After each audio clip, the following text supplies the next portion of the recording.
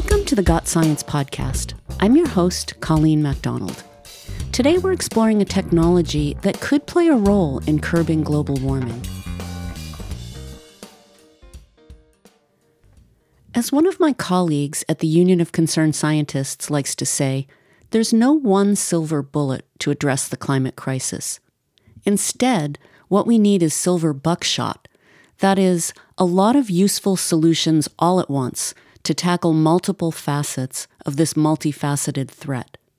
For example, electric cars on their own are not a climate change solution. Electric cars powered by renewable energy, along with massive investments in public transit, electrified buses and subways, and electric freight trucks on our highways, that's a great set of solutions. Today I'll be talking about carbon capture and storage, another climate solution that just isn't a solution on its own, with my colleague Steve Klemmer, Director of Energy Research and Analysis at UCS. Carbon capture and storage is exactly what it sounds like, technologies that trap carbon dioxide in the air and store it in the ground. This topic can be fraught, since folks in the know are worried that to outsiders, carbon capture and storage seems like magic, a real silver bullet. You mean we can trap carbon in the ground and keep it out of the atmosphere? Sounds fabulous. But of course, it's just one of many potential solutions that, if deployed, needs to work in tandem with others. And as Steve Klemmer will warn us, this technology is not an excuse to keep burning fossil fuels. We talk about the potential and pitfalls of carbon capture and storage, and what else we need to keep throwing everything we've got at the climate crisis. Steve, welcome to the podcast. Hi, Colleen. Thanks. It's great to be here. Yes, today I want to talk about carbon capture utilization and storage. In the simplest terms, it's a technology that would capture carbon dioxide emissions or global warming emissions and prevent them from entering the atmosphere.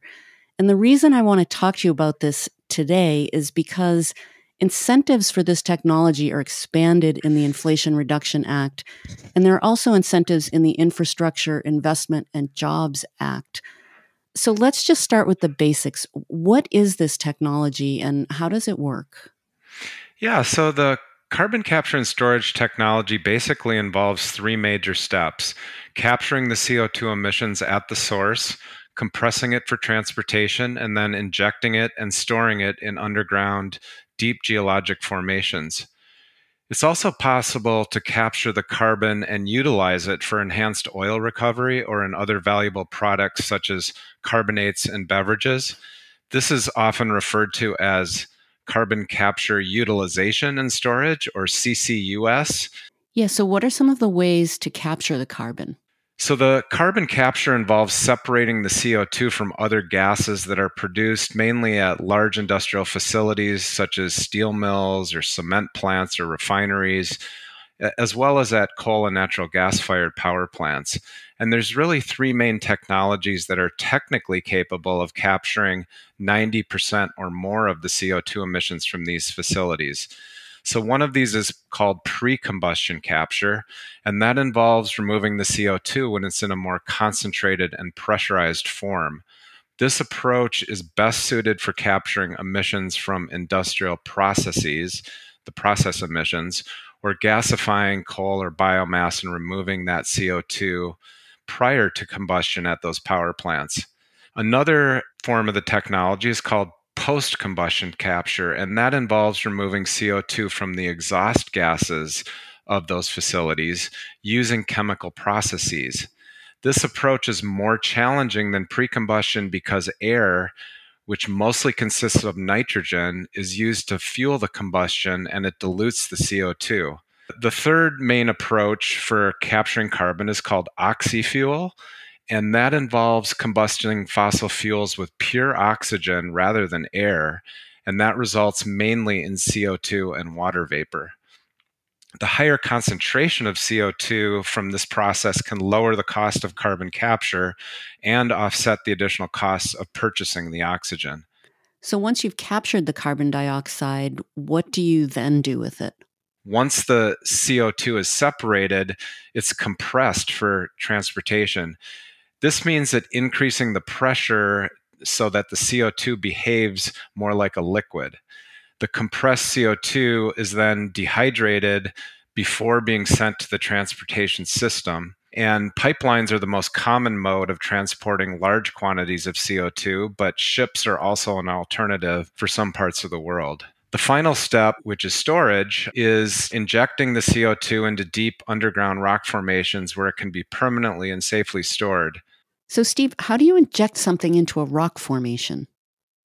Yeah, so some of the geologic formations that we're talking about would include things like deep saline aquifers, depleted oil and gas fields, and unminable coal seams are the three main things that have been identified. And there's a lot of experience over a number of years of injecting fluids and drilling in the oil and gas industry into these kinds of formations. And depending on the formation, the CO2 can stay down there because of cap rocks on top of them. So the pressure of the CO2 that's in the formation can keep it down in those formations. The US Department of Energy estimates that these geologic formations could store hundreds of years worth of US CO2 emissions at current rates. And about 90% of that technical potential is actually in deep saline aquifers. Depleted oil and gas fields, where I guess it's typically been used for a process called enhanced oil recovery to produce more oil from those fields, that actually only represents about 2 to 7% of the potential, and unminable coal seams an even smaller share. It's important to recognize that saline aquifers are seen as the best source of storage for maximizing emission reductions and achieving long-term permanent storage. Can you give us a quick definition of a saline aquifer? Yeah, so a saline aquifer is a geologic formation of porous sedimentary rocks containing salt water, and these reservoirs are typically about more than a half a mile below the Earth's surface. And there's also direct air capture, right? So, yeah, another application is actually removing carbon dioxide directly from the atmosphere with technologies such as direct air capture or actually bioenergy facilities that you can combine with carbon capture and storage to achieve net negative emissions. And a direct air capture facility uses chemical reactions to pull the CO2 out of the air. And when the air moves over these chemicals, they selectively react with and trap the CO2. Some of the leading systems that use this technology either use liquid solvents or sorbents that are composed of common chemicals that are already used in other applications. It's also worth mentioning that direct air capture is a very energy intensive process.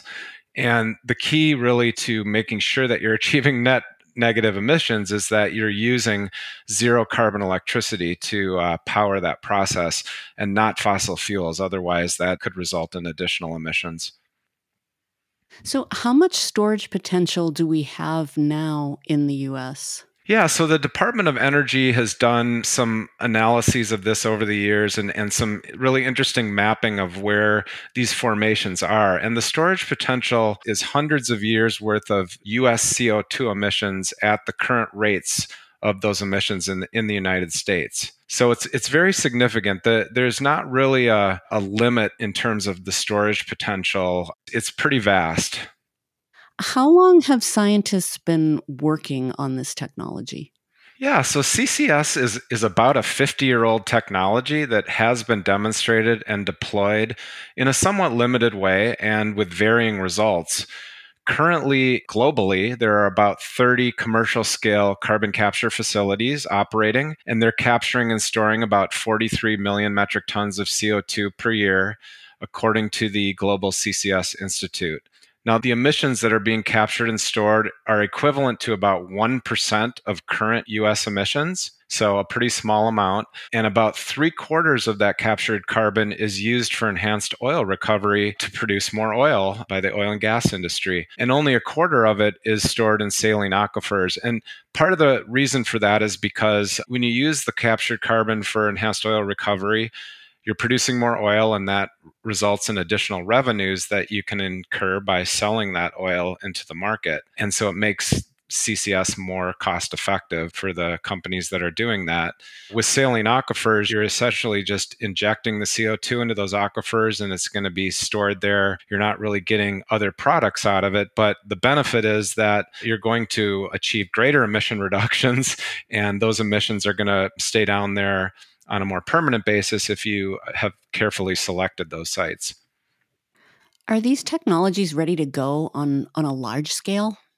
The technology or the component technologies have been demonstrated and deployed, but certainly the technology has not been deployed at a huge scale. And the industry, frankly, has had a poor track record in deploying projects on time and budget and achieving high capture rates, particularly at power plants.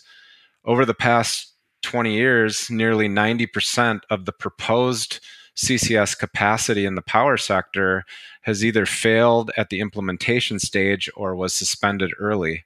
And there's been a few really high profile failures of deploying CCS at coal plants in the United States. For example, large utility Southern Company in the Southeast pulled the plug on coal with CCS project at the Kemper plant in Mississippi in 2017. The cost of that project had more than doubled from $2.9 billion to $7.5 billion. Ratepayers actually got stuck with $1 billion of the cost overruns, and investors had to absorb about $2.7 billion. And that project actually never even operated. They ended up canceling it and actually imploding the equipment that they had installed at the site because it wasn't working properly and cost effective. Despite this mixed track record, there really has been a renewed interest in CCS in the past few years. So how many projects or proposals are in the works? So globally, right now, there's more than 200 new facilities proposed to capture about 220 million metric tons of CO2 per year by 2030, according to the International Energy Agency. And planned projects have increased by about ninefold since 2018. That's due in part to some of the new policies that have been adopted in the US and other parts of the country. In the United States, the number of planned projects have actually more than quadrupled to about 130 over the past few years, according to a database that's maintained by the Clean Air Task Force. And most of these projects in the US are in the industrial sector and several at biofuels facilities. But there's also been a significant increase in proposed projects at power plants, direct air capture facilities, and actually a few CO2 pipeline projects as well. There is definitely a lot of interest, and it remains to be seen, how many of these projects can be deployed and over what time frame. We'll be back in a minute with the second half of our interview. Got Science is brought to you by the Union of Concerned Scientists. More at gotsciencepodcast.org. You can find us on Apple Podcasts, Stitcher, SoundCloud, PRX, and all the usual podcast outlets. For a transcript, a full bio of our guest, and additional resources, head over to gotsciencepodcast.org. If you like the podcast, here are a couple of ways you can help us. You can start by leaving us a review on Apple Podcasts. Another way to help is to subscribe. It's free and easy. Just click on the subscribe button in your favorite podcast app. Now let's get back to our interview.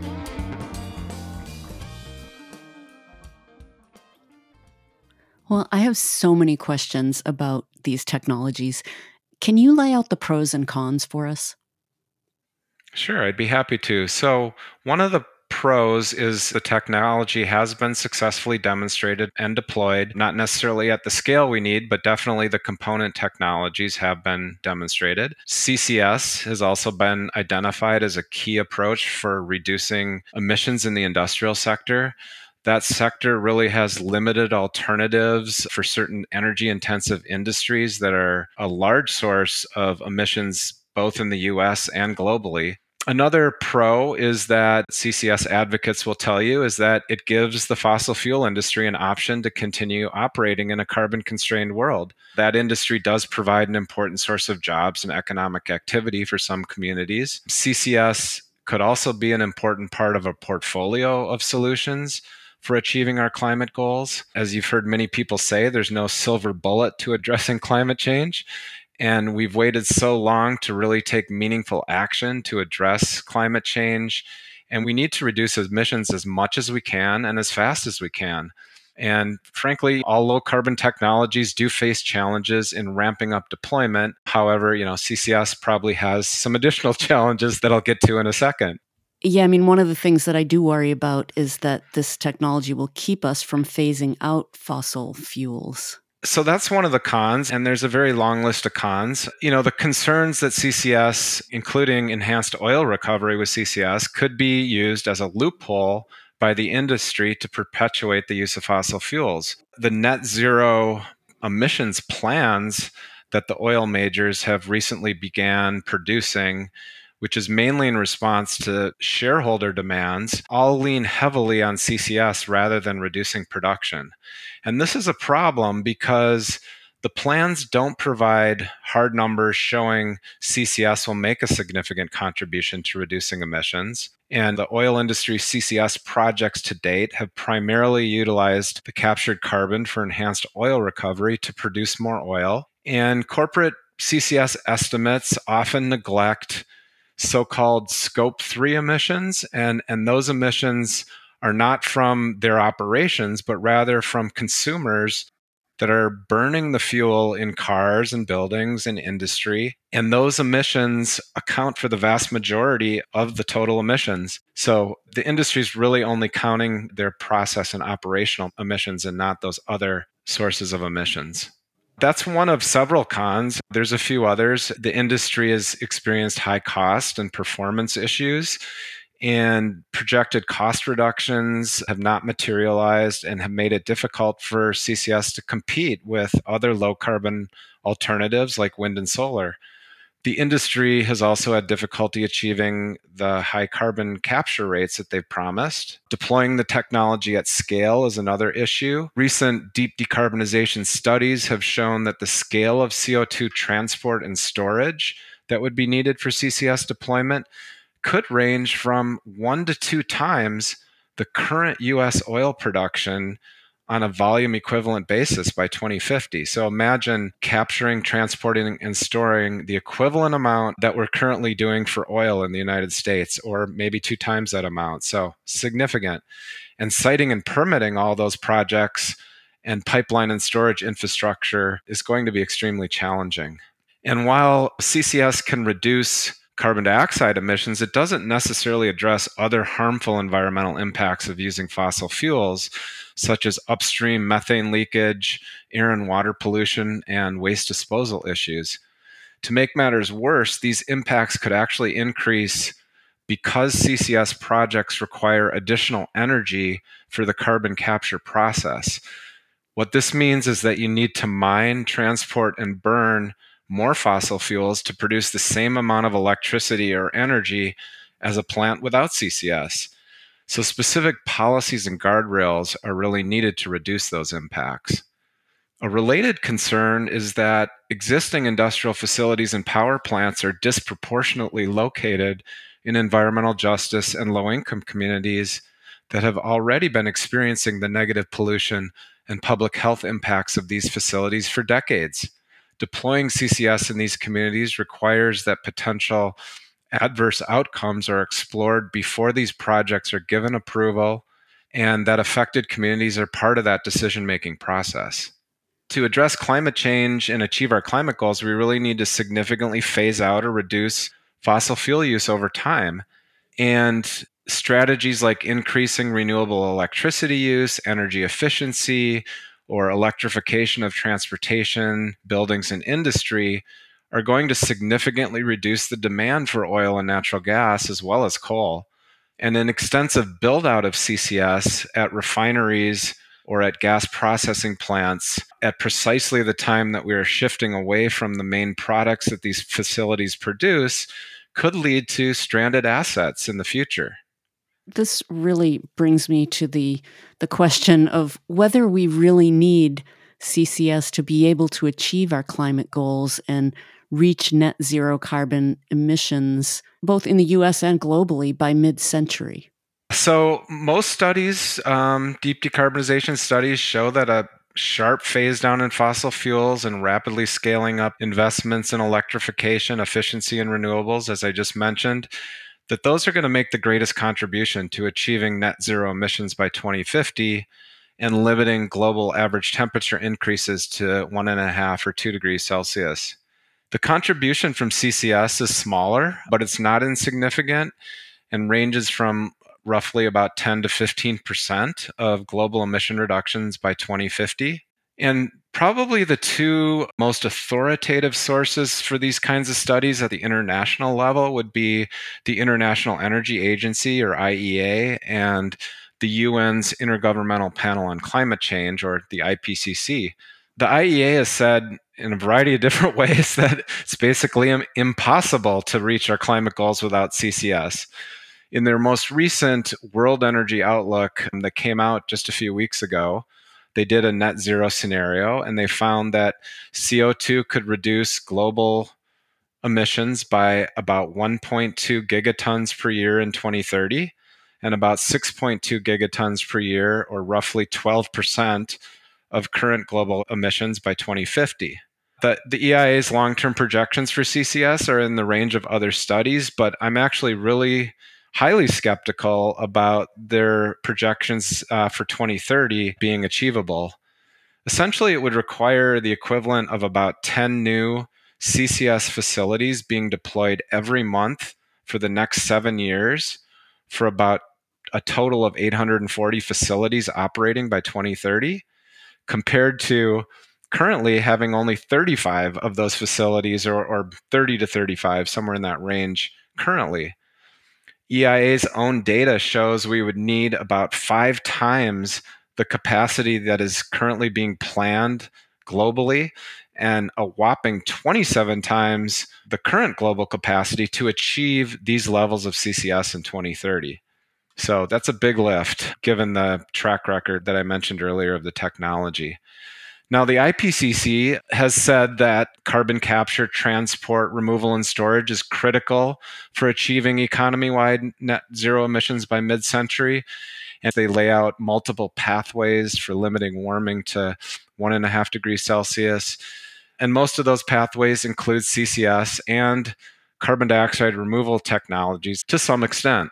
Their most recent sixth assessment report also highlights the wide range of technical, economic, and social challenges and barriers that would need to be overcome to achieve these projections. So they do present a balanced view of it about what actually is going to need to happen to get there.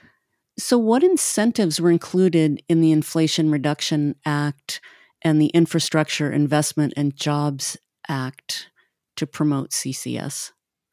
Yeah, these new laws included significant incentives for CCS as well as other technologies, but particularly for CCS.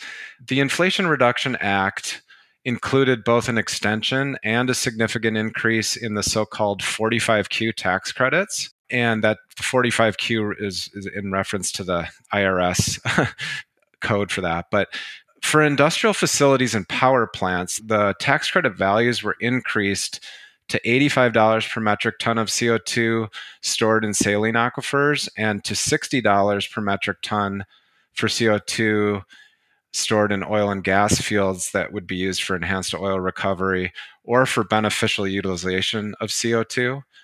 And power plants are required to capture 75% or more of their baseline CO2 emissions to be eligible.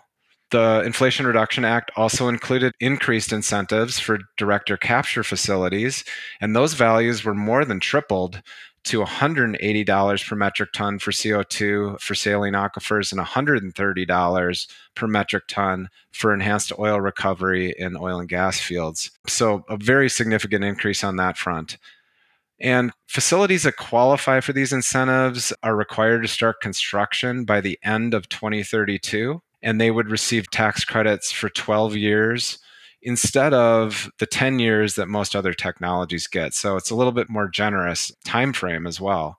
There's also some provisions included that would allow project owners that do not have sufficient tax liability to receive direct payments instead of tax credits for the first 5 years. And for entities like nonprofits, co-ops, and municipal utilities that do not pay taxes, they could get direct payments for the full 12 years. The tax credits can also be transferred to other entities that have sufficient tax liability, so that provides an important level of flexibility for owners of these projects. And then what about the infrastructure law that was signed last year? That included an additional $12 billion in funding for CCS through 2026.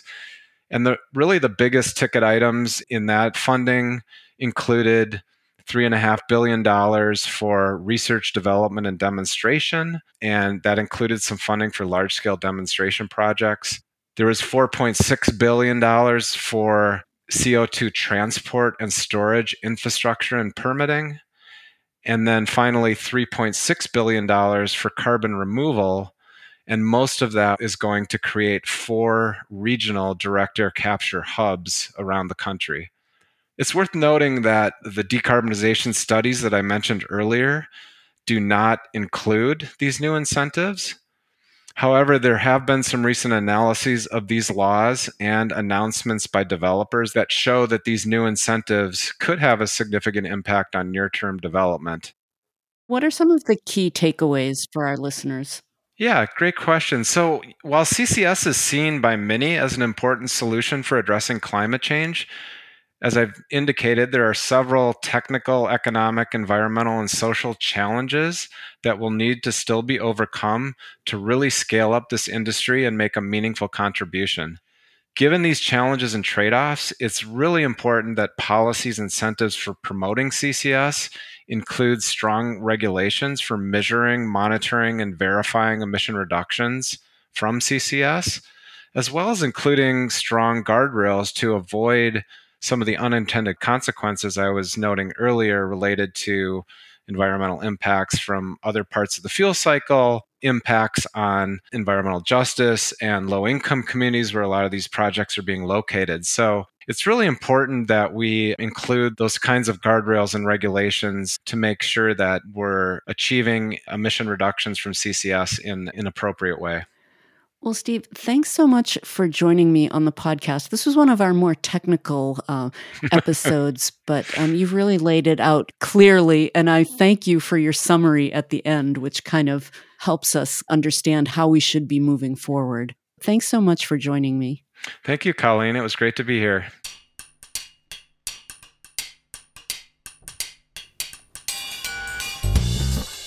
Well, that's it for this episode of the Got Science podcast. Got Science is made possible by the 125,000 members of UCS, and especially our Partners for the Earth, the 13,000 supporters who make monthly contributions to defend science and help us solve the planet's most pressing problems. Learn more at ucsusa.org/partners. Special thanks to Steve Klemmer. Editing by Colleen MacDonald. Additional editing and music by Brian Middleton. Research and writing by Pamela Worth. Our executive producer is Rich Hayes, and I'm your host, Colleen MacDonald. If you like the podcast, here are a couple of ways you can help us. You can start by leaving us a review on Apple Podcasts. Another way to help is to subscribe. It's free and easy. Just click on the subscribe button in your favorite podcast app.